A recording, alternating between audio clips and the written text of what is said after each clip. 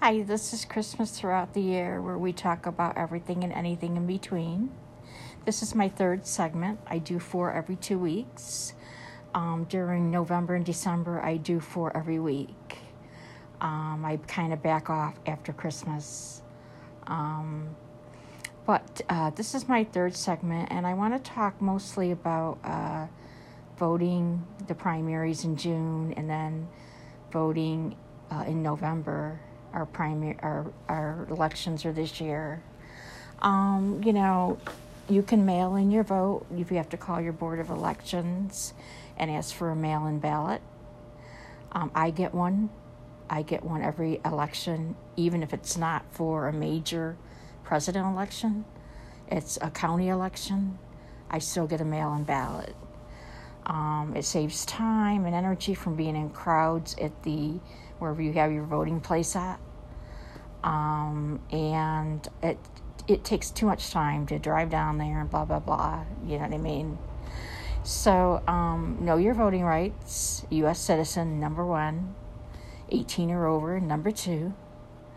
Okay, if you're disabled or you're an elderly person or you can't get around, someone can go get the ballot for you in your name, or you can have them write and have them mail it to you. There's help out there. And if you ever need help, there's a number 211 to call. They have a lot of resources. You call them if whatever you need, and they'll direct you to the right people. 211, simple as that. Voting is very important that you vote. You need to be heard. If you don't vote, you can't complain.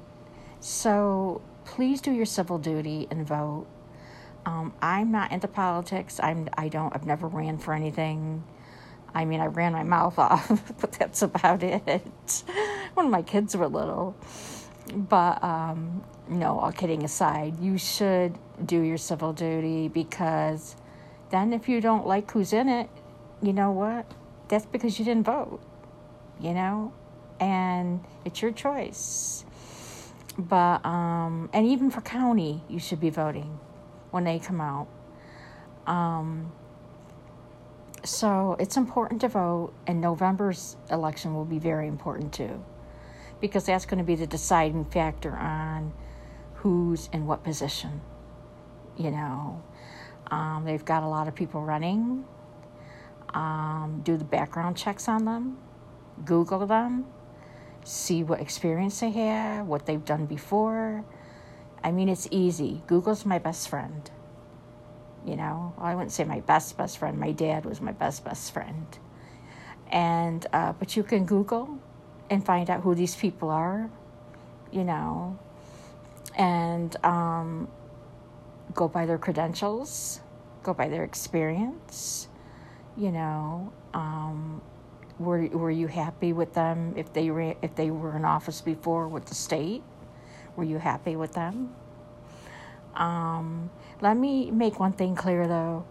There are a lot of people running in office, in government office, this coming primary in November.